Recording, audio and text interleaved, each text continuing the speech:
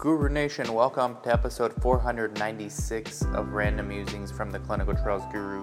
In this episode, I interview Daniel Nadal. He's the president of two companies, actually. The first one is ClinSearch, and the second one is Next Phase Research. We talk about both of them as well as his background. We definitely had a lot to discuss, so there will definitely be a part 2, maybe even a 3, and who knows how many, because there's a lot. And this is an inspirational entrepreneurial story of somebody who got started in clinical research on accident almost, founded an SMO, pivoted a few times, was a study broker, and now has two very successful businesses and is looking to grow and to expand. And he's a good person to get to know. His links are in the show note as well.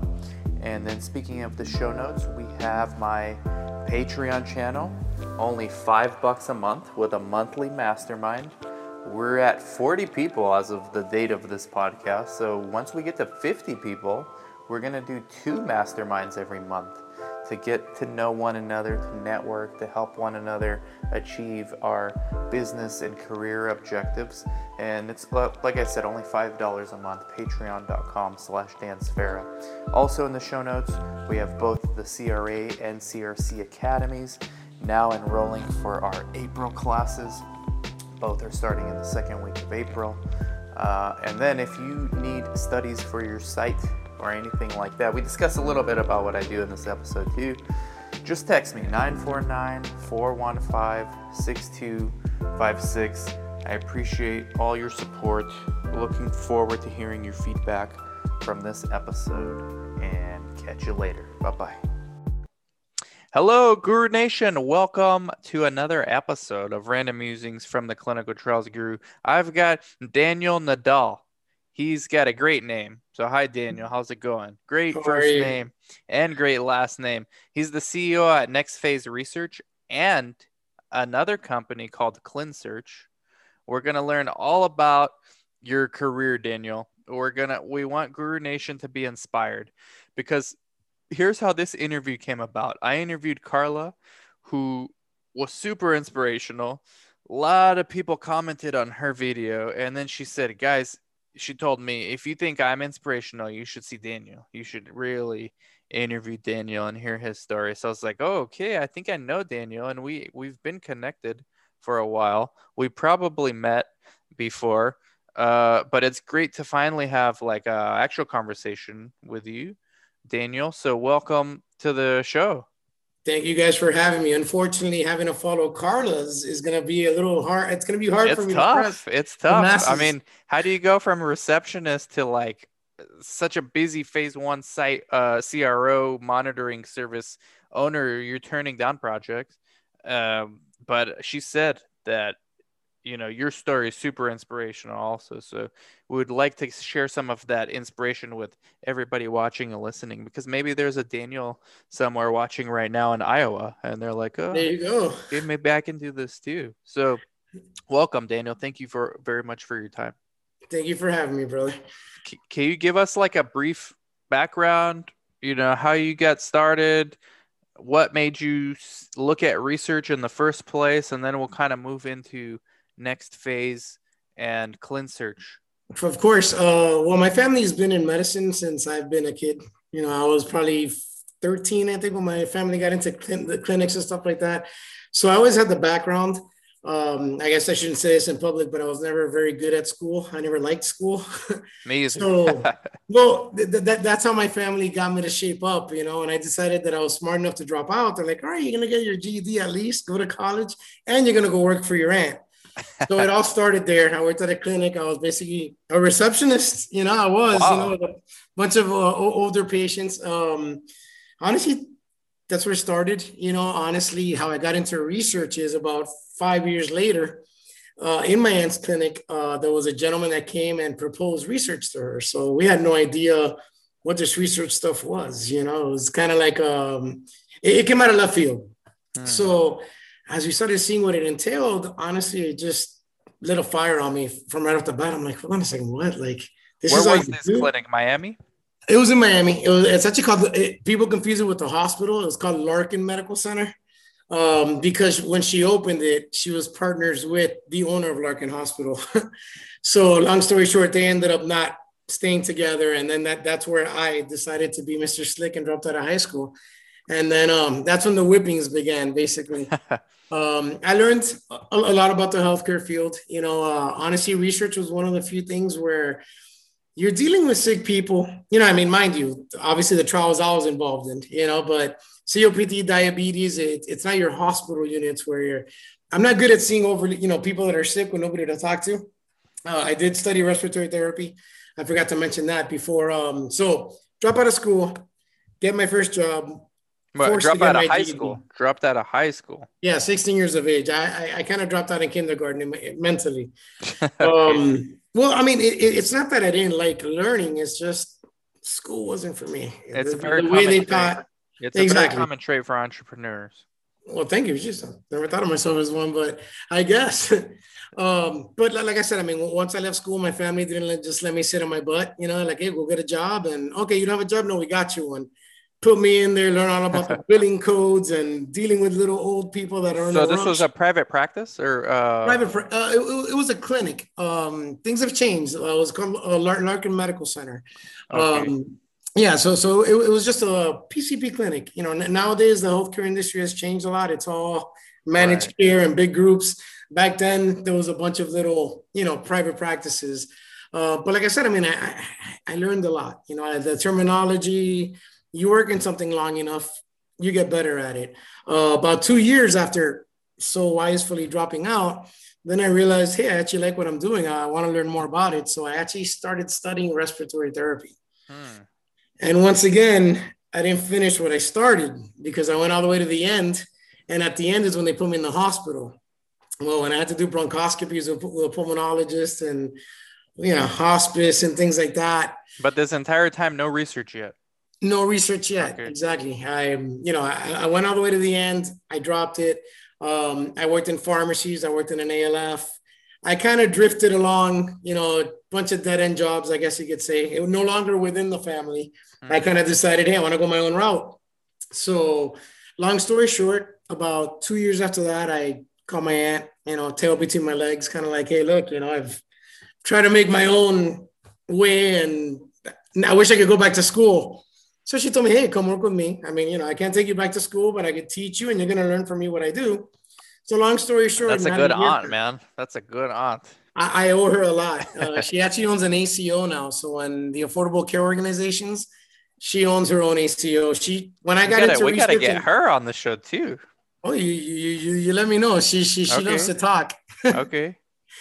She's probably the most inspirational story of them all, Each time it's Carla said, no, Daniel's more inspirational. Now Daniel said, no, my aunt is more inspirational. So we're going to get all you guys on. To be honest, anybody could be an inspiration. You know what I mean? If you start doing for you, yep, anybody could be an inspirational story. Right. It takes a big step to take I don't want to say financial independence, because before you get financial independence, you're going to be begging for loans and things like that. But exactly. When it hits and like I said, I mean, it takes a while, but if your work is good, you're going to be okay. You're going to be okay. You're just going to have to maybe put up with a year, 2, 3, who knows? Everybody's story is different.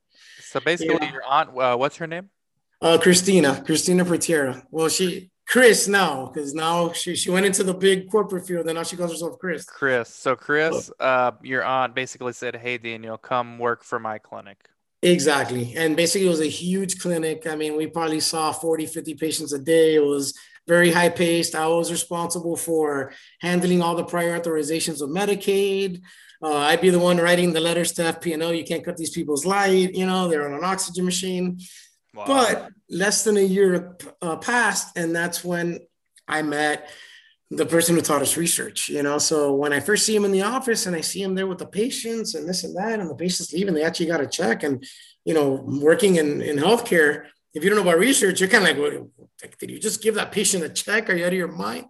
And he's like, no, yeah, it's part of a consent form and this and that. So automatically, I honestly fell in love with research. I was like, hold on. So you can pay the doctor, you can pay the patient. It's all out in So the who open. was this guy? Some guy who integrated himself in your He, clinic? he went and talked to my aunt. He proposed the business of opening up the research in there that it could give her a lot of extra revenue. Uh-huh. So, when I saw what research was about, I basically told my aunt, I'm like, hey, look, I want to do this.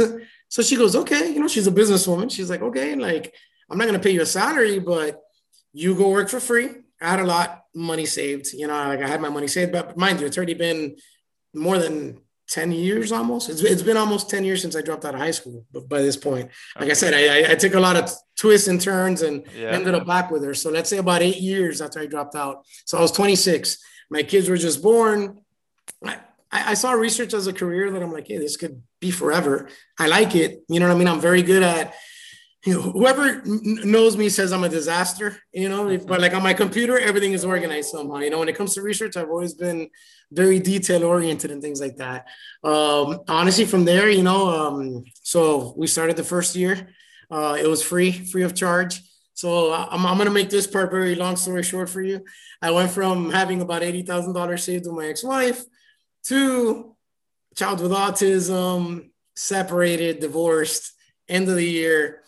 It wasn't going to work out. My research dream was kind of like, hey, this isn't going to work out. It is. Research takes time. Yeah, research takes time. Takes time. Even though back then everything was a lot quicker, but I wasn't the boss, and I'm not an alpha. You know what I mean? Like, I really ain't an alpha. Like, I'd rather be part of the team. I don't. So at this time, you were working still with this guy who came into your aunt's facility? Exactly. So my aunt basically would bring in the doctors because she knew them all. This gentleman would bring the trials. I would do the work at his office, learn how to do everything. Be the coordinator, basically. Exactly. And at the beginning, I think I was like third in line. Back then, it was paper CRFs, which I'll never forget. Yeah. I remember the first trials I had were all, the best studies, honestly. I wish there were more of them. Erectile dysfunction trials. The line of patients was like from here to like 10 blocks down the road. Just, I want to be in. So it was kind of, we did a lot of HIV. We did a lot of erectile dysfunction with Pfizer and Levitra, because I remember that was one of my first trials, one of my first monitoring visits. So, that was a disaster. I was just starting and didn't know anything of what I was doing. And it showed. Luckily, I've learned a little bit since then. And now my monitors are a lot happy with my performance. Was your CRA very upset with you like they were with me on my first study? To be honest, the thing is that I went from, like I said, I was third in line. So the guy had me basically doing EDC entries, which back then was you either had a laptop that Pfizer sent you for each individual trial, or it was paper CRFs. So that lasted 2 weeks. The number one, in other words, not the owner, but the number one coordinator, he basically left 2 weeks after because he wasn't getting paid. About 4 weeks later, and this is all during Christmas break, number two, who was younger than me, but he had worked at a research facility, he left. So then came, and now everybody's going to get a kick out of this story. This comes my Danny Bueller's day off, only at work. So the owner's like, hey, look, I got to go to New York for a vacation. They had this Pfizer expanded access program for HIV and a Merck one. So mind you, I went from third, where all I did was EDC. I didn't deal with IVRSs. I didn't know any of this. So all of a sudden, it's just me. So before he leaves, he's like, no, it's okay. It's open label. So it doesn't matter what bottle they get. So I'm there popping out bottles. I think I'm doing my thing. I'm documenting everything. Hey, blood pressure, vitals. I got the weight. But when it comes time to give the bottles, I'm just handing out bottles because they're all open label. Wow. I'm thinking I'm a superstar. So when he gets back 2 weeks later, I'm there sitting. I'm like, I'm a big guy, but somehow I was floating. So I'm like floating. My ego's like, well, I'm too good at this. I'm just a natural. Bam. The bomb dropped really quick. We started realizing, because mind you, he's like, well, where's the IVRS confirmation? Like, IV what? Wow. IV what? Big time. But it was open label, so everybody was getting the same thing, right? Thank God. Yeah, it was all open label. They were expanded access programs. To be honest, I don't even think they paid. The doctor we were with, she loved. She was one of the top HIV specialists in all of Miami. She still is, I think. Wow. Great doctor, Dr. Raven. She was like amazing. That woman was like a wealth of knowledge. Mind you, my aunt had HIV patients, but I never really understood the phenotypes too well until I got into research, and then you'd see how the phenotypes would change. This medication works today, but Yep. Patient missed a couple doses and now the phenotype don't work. So you really So, learned the hard way then, because that reminds me a lot of me when I started too. It's like we had psychiatry studies, ooh, and I was learning everything on the fly too. And we had an inpatient study, and I drove this psychotic patient in my car, thinking that he's gonna like choke me out while I'm driving him Nino, throughout. he's looking at you thinking the same thing. He's looking at me thinking the same thing. So we drop him off at the hospital, and then I go back to the office to go. I actually did it right on the IWRS, but Nice. this was worse than you. I did it. That part I did right. So I got the right drug. We're double blind, so it could be placebo. I didn't know. Of course. And then I go to the hospital, give to the nurse, right? And the nurse is a different nurse. So she's like, well, I don't understand the research. So just give it to the patient. So I left him an entire week supply. Okay, this Ouch. was really stupid. And luckily he didn't take any of them. But the psychiatrist called me pissed. Like, you left this guy entire week. He could have like really hurt himself. Relapse. And we had to break the blind. It was placebo, thank God. But he didn't even take any. But I learned like the hard way. Like, okay, Yeah, I did it right, but then I should have left with a nurse, not leave with the patient. exactly. And geez, so yeah, that just gave me some flashbacks there. Well, what I was going to tell you, I mean, there's only one way to learn, and that's every time you mess up. I tell people all the time, I could teach you and do it for you a million times. So you don't mess up, and you got to figure out how hard it is to, like, fix issues and note the Yeah, files. yeah. That's when you Perfect learn. example. Your case, you messed up because you didn't do IWRS. My case, I did IWRS. I still messed up. Somebody else could have messed up on another place. It's just impossible to predict where Exactly. you can make the mistake. And to be honest, if you don't make mistakes, that's when the FDA is like, okay, where's, God, Jesus, Muhammad? I mean, nobody's perfect. You got Exactly. 5 patients in a rush to get out of there. You're Exactly. gonna mess up on something, it's not if, it's what. Crazy. So basically, you started learning, and then what happened? This guy, the business owner, what happened? Did he leave? Did he stay? No, it's actually the opposite. I had to leave because Oh, then, like you I left. said, well, life has a way of throwing different curveballs at you at the same time. So I was kind of getting hit by the back, the front. It was just a lot of blows coming at once. So I actually had to leave because then him and my aunt had a kind of falling out. There were two alpha. Mm. There were two alpha wolves, and I'm like, all right, we're not making money. I've been working for free for a year. Oh, so I he was gotta not able to turn a profit? Well, remember, he had his own company that was turning a profit, Oh, so and he I was was making working for plenty of profit. free. Yeah, he was making Yeah. plenty of profit. And don't get me wrong, I'm appreciative. I mean, if it wasn't because I Yeah, learned from him, hey, look, I took my bites, and everybody on this chat, if you ever take this path, you're gonna man. get fit too. It's almost the same story I had. I mean, even that part, we had Because a every story SMO is lady. similar. They're At all the the end of the same. day, whatever you're doing, whether you're a baseball player or a research coordinator, there's going to be people trying to step on you. It's like the stock market. It never goes like that. You always have that, Yeah, you the know. similarities are all there, like the parallel. Exactly. But long story short, so I actually left.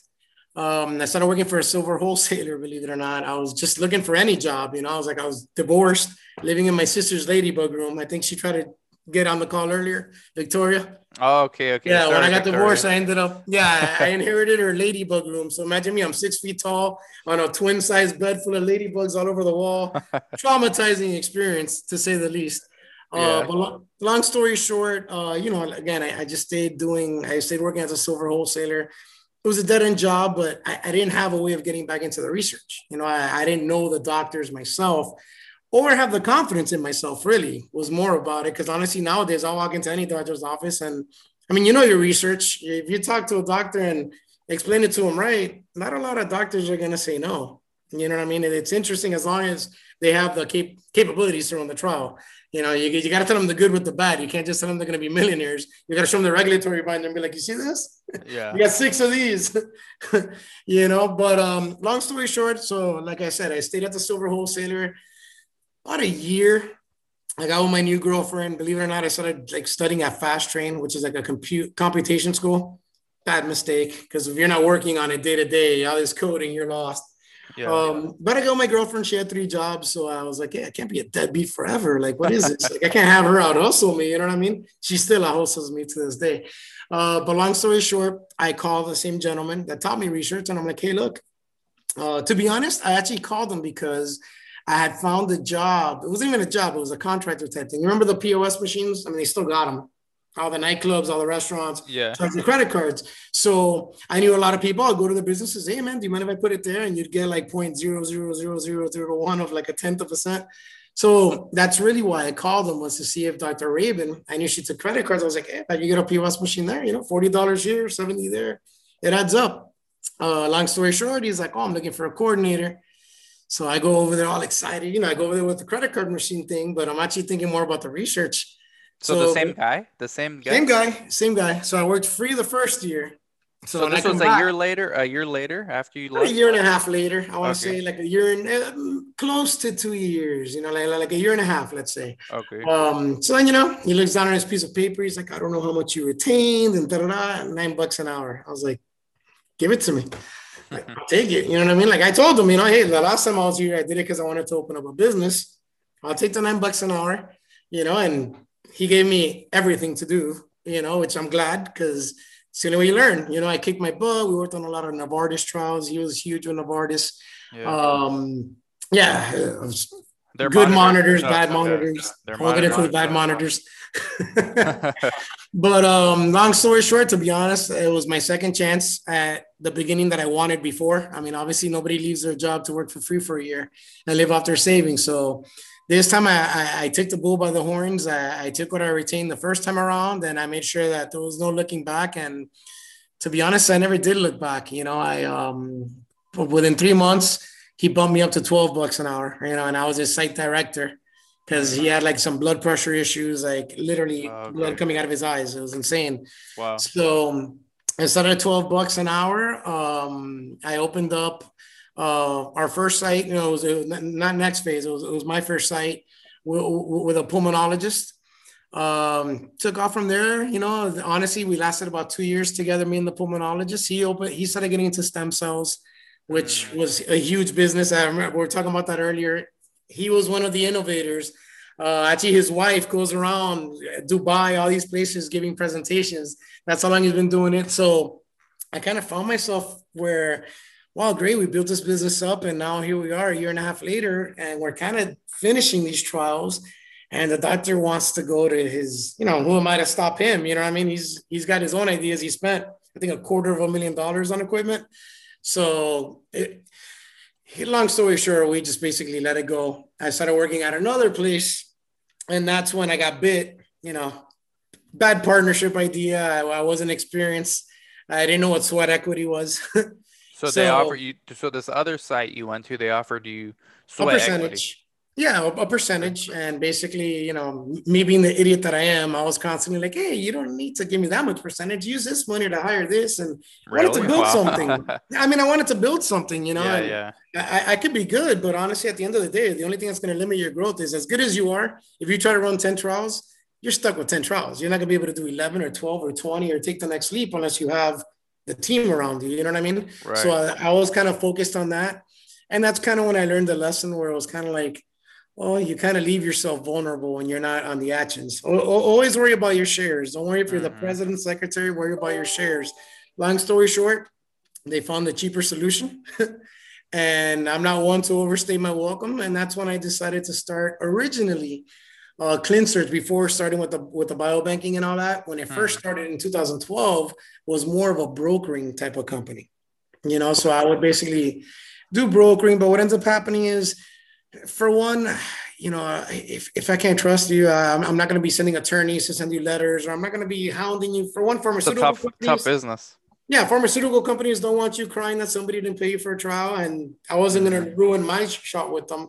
So I ended up making good friends in the business, like people that started like clients, and now honestly they're like family. Most of my clients have been with us since the beginning. The whole reason we were able to grow in Texas is because of Mohammed. He's my right hand there. And he was one of the ones that would tell me, hey, thanks. I got this trial, man. And this and that. I met this other doctor and this other doctor. They all know you. And I'm like, that's funny. They never sent me a check or even told me anything, Wow. So basically you were doing a brokerage, like a study broker for sites. Exactly. Flat fee, one, it was $2,500. I mean, honestly, think about it. That's how absurd that price was back then. And people would still rip you off, because 2,500 for that for me was a lot, because I was. So when did you pivot? When did you pivot and realize, well, I could do more than? Didn't take me long. Local, yeah, I mean, local people started reaching out, and I'm like, you know what, like, how can I not stay in control, because it's not it wasn't my site, you know what I mean? But I started doing consulting. Hey, look, I mean, this is what you need. This is what you need to have. Here's the list. This is what your doctor needs. You know what I mean? Okay, some of your doctors say, okay, perfect, good. This doctor's good. This doctor's not. And honestly, word of mouth. You never see us advertising. And like I was telling you earlier, ClinSearch has been open since 2012, and Next Phase came into our lives, and it was a different idea. So although I always kept my original ClinSearch clients, it was never my. You always see me wearing a Next Phase shirt, basically. You know what I mean? Because the SMO side, Next Phase came to be because a lot of people start calling you, and it ends up becoming a point where you realize that not everybody that calls you is the right client. So you kind of basically you got all these people calling for ClinSearch, looking for a cheap study broker. Well, not anymore, because now it's the consulting. Oh, okay. Gotcha. Consulting. And then you realize, well, there's only so many I can actually service, because there's only 24 hours in a day. So why don't I do an SMO? And then you started Exactly. And then I had good friends that, for instance, Ashley Zarilla, he knows Carla, because I think they worked together at the Phase 1s when they first started. So he was at one of the sites I worked with, and I'm like, come on, man. Like, what are you waiting for? Like, come on. Like, you're on the wrong side, Long story short, I finally suckered him, my sister. I was finally able to sucker a bunch of people to join my crazy crusade. Wow. And so what does ClinSearch do now in respect to Next Phase research? Can you kind of give us both, like, an SMO? We understand. I want to get into the SMO too, but what does ClinSearch do today? To be honest, what we're doing is we're reaching out to local physician offices, and basically we're buying samples from them, whether it's sputum, because it depends on who's buying the samples from the company. I see. So they could be sputum, they could be people. I have a client for you. Chris and I, we do a consulting. We help sites get studies for a monthly fee. Nice. Yeah, we have like sites pay us $1,300 a month. We get them studies, do their budgets. Great price. Any studies, but we apply. So every 3 months they usually get on average one. But sometimes we'll get random people calling. The other week somebody called about, we need blood samples for a cancer. So I'll introduce. Perfect. Awesome. That's I mean, again, how you grow is by helping each other out. You know what I mean? Exactly. Just remind me. For sure. But I mean, and then we opened up Next Phase, went to the first D. Like I said, we work good. Our clients, they learn to trust us at the beginning. Obviously, it's like pulling teeth, especially when you work with one of these big managed care providers, because it's very competitive. So the last thing they want is their patients, they get paid on a capitation basis or whatnot. So the last thing they want is their patients going to any other office. So at the beginning, it was like pulling teeth, but then they started realizing, hey, these guys aren't here to rip me off. We make everybody money. We always tell people, I want to make you a millionaire so I could be 100,000 there. I get 10 of you, I'm a millionaire too. You know what I mean? Like, people love that, So is that your pitch? So let's talk about Next Phase, because I'm always trying to perfect the pitch, and I'm not an SMO, so I don't approach, but the approaching physician is the same thing, no matter if it's SMO or you're going to partner with them, whatever. At the end of the day, it's the same thing. How do you typically approach a doctor, or is it that they approach you first? That's exactly what I was going to tell you. To be honest, every single one of our clients has been word of mouth. Our Vegas clients are, because what happens? You start working with one managed care provider, and they go to their conferences, just like we go to Ideas and our bios. Yeah. You go to their conferences and they talk to each other. And when they're onto something good, luckily for us, knock on wood, they consider us good. So you found your niche then with Next Phase through managed care, partnering with managed care. Exactly. So these are what, large medical practice? Explain just groups. One minute. What's a managed care? So for instance, nowadays in healthcare, there's a lot of HMO involvement, and basically what they're doing is they're doing managed care. So they're trying to keep the patients from going to the hospitals. And I mean, I'll explain what little I know, because since I'm on the research field, I more or less get a grasp, but I'm not too familiar with it. But for instance, they'll get capitation. So let's say it's $1,000, just to throw a number out there. Every patient you have on your plan is $1,000. I don't have to see you to get that $1,000. Now, it's managed care. So for them, it is a little tricky because sometimes all our trials is like, well, take them off their metformin, or take them off this and put them on this or placebo.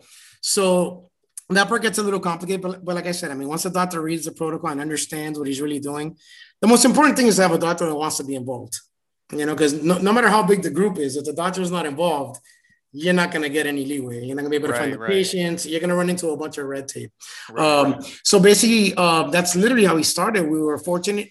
Our first managed care was actually me and my sister's pediatrician when we were kids. He's got a huge group. Yeah, he's got a huge group. They actually opened up a phase 1 and everything now. So that was our first managed care group. And then from there, the owner of that group talked to us, talked to the owners of another group in the area. They contacted us. And to be honest, it's kind of grown from there. I'm not going to lie. I wish there were all success stories. We have my Vegas side. You see that? You see what's missing there? That's all Vegas.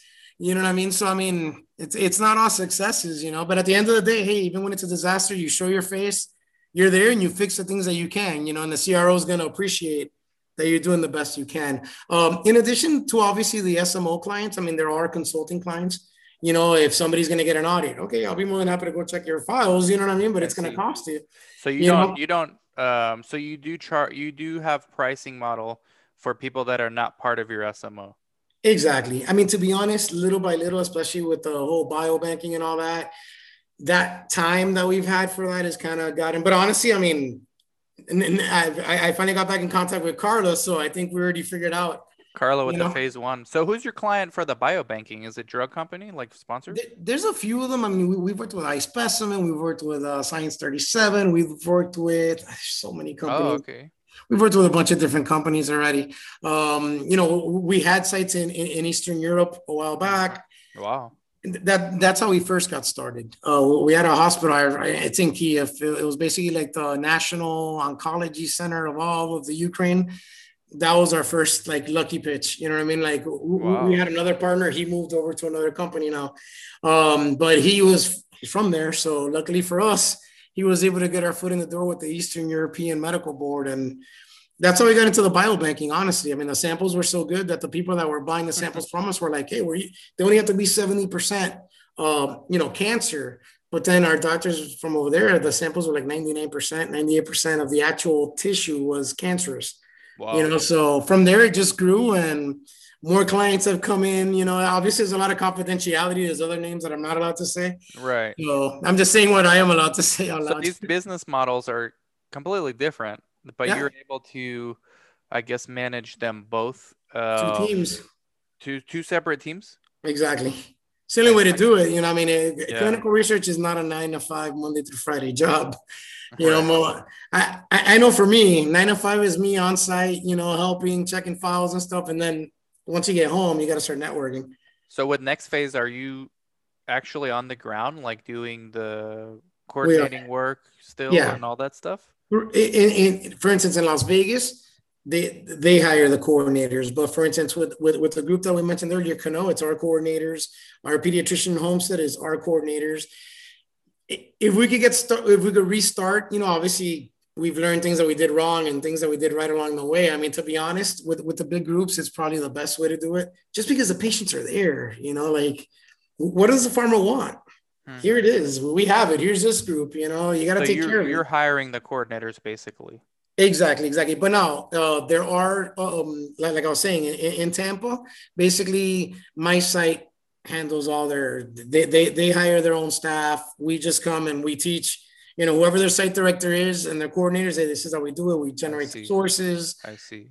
Yeah. Because Chris and I were talking about this before, but we decided because we own like a handful of our own sites. They're all independently owned. Perfect. And then all these leads we get from YouTube, we have a consulting service for them, like a flat fee every month.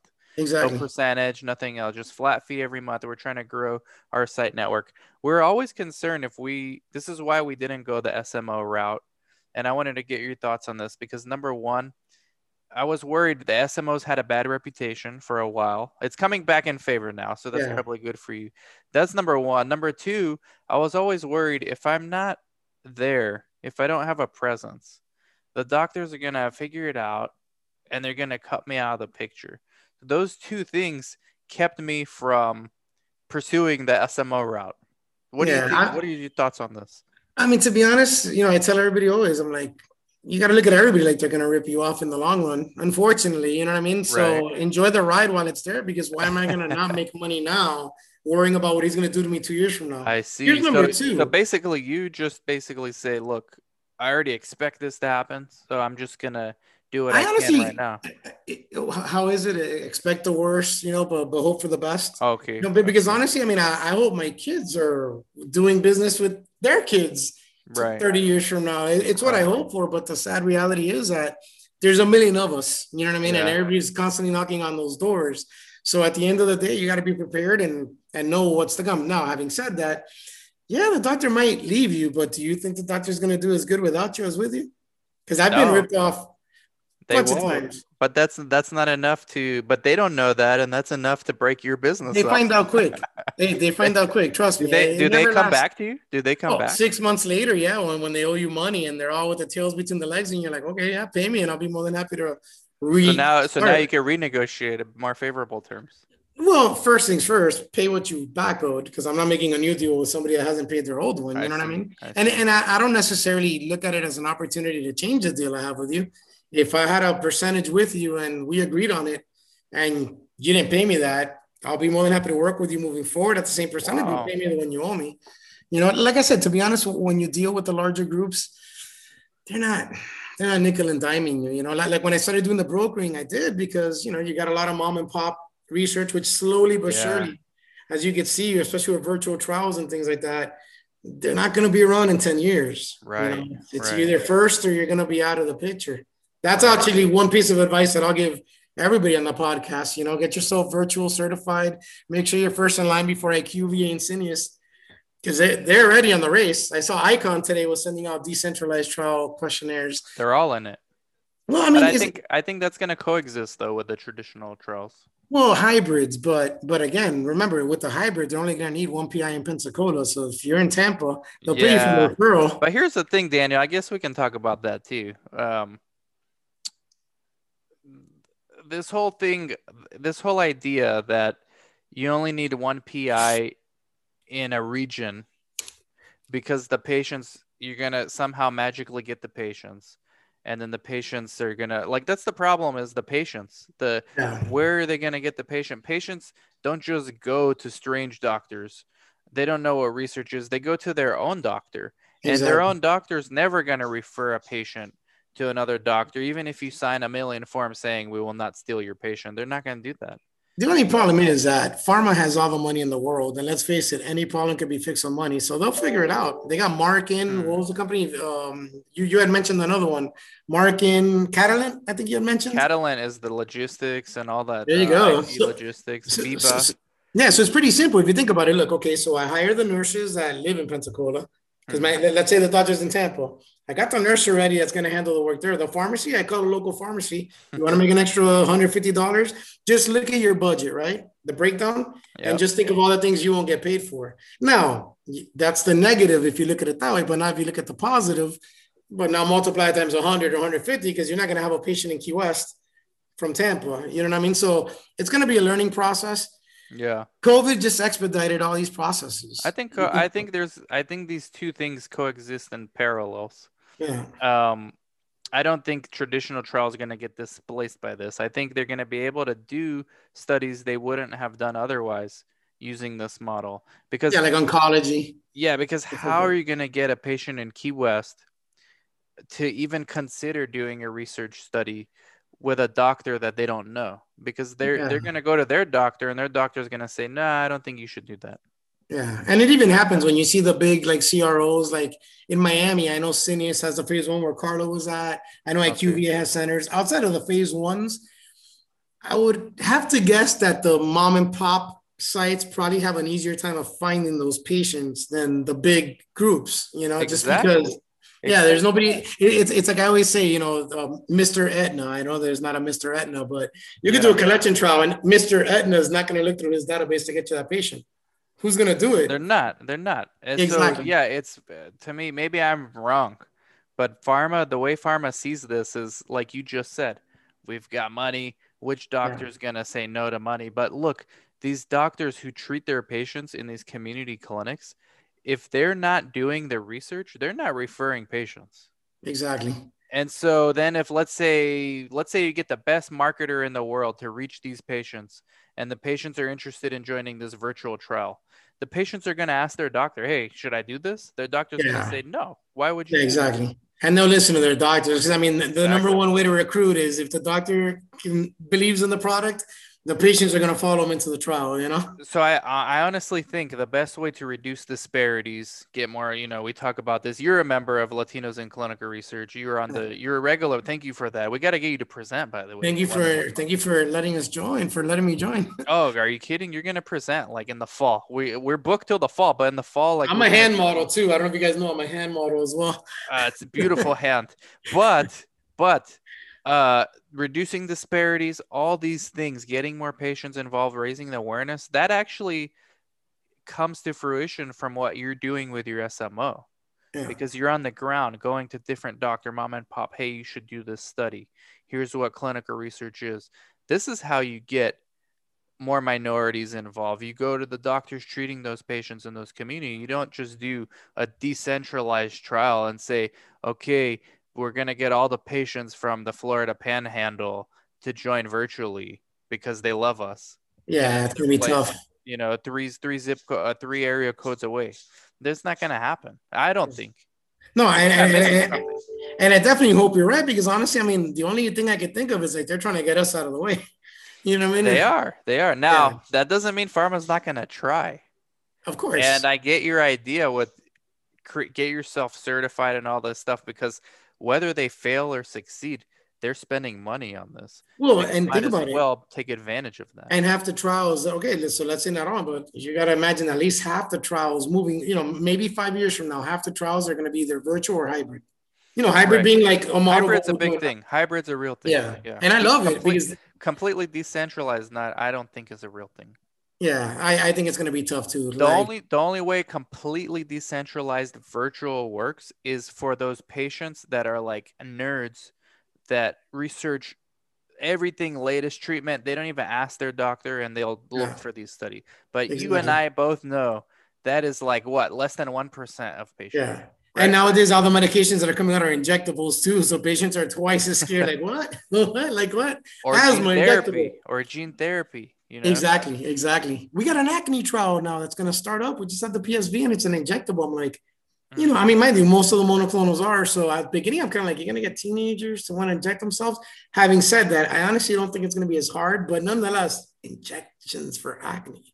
It's insane.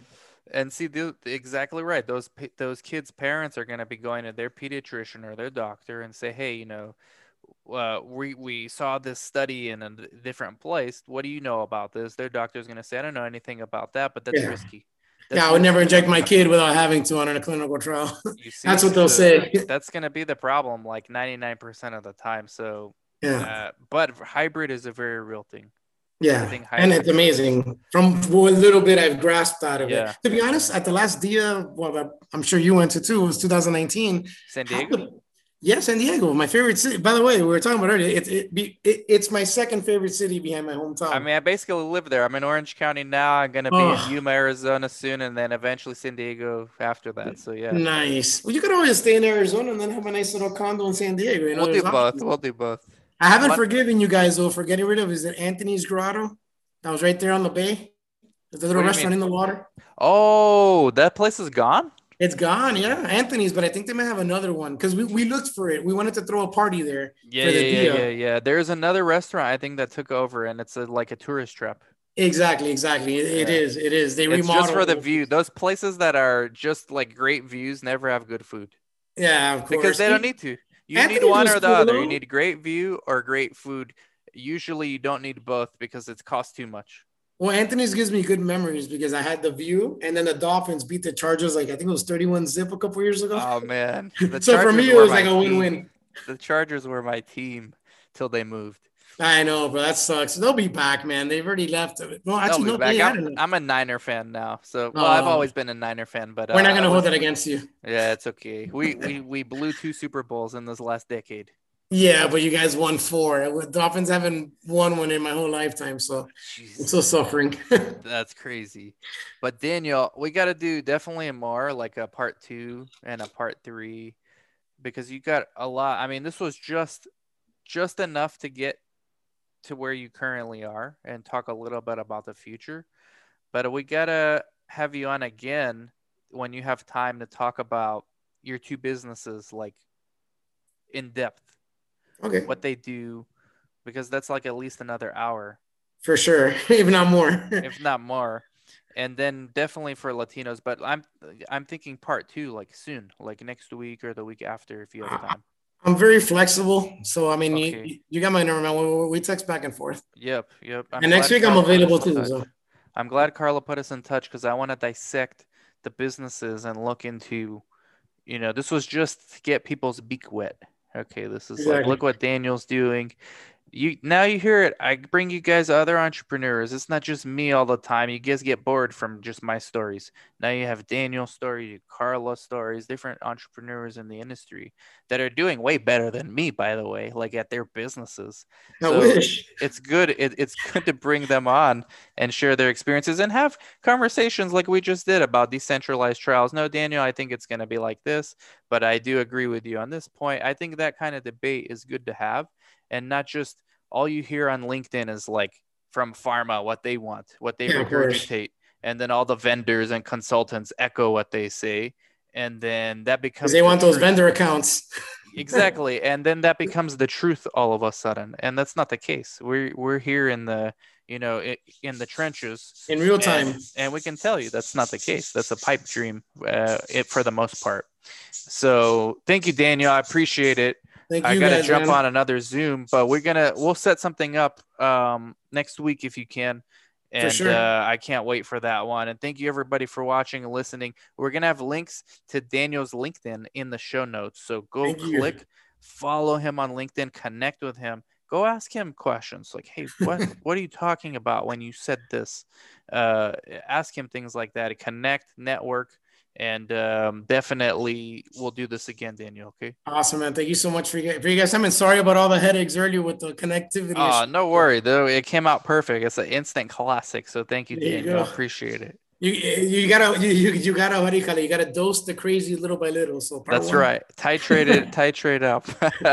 Thank Thank you you, man. guys for watching. Catch y'all later. Bye Have a bye. great afternoon, guys.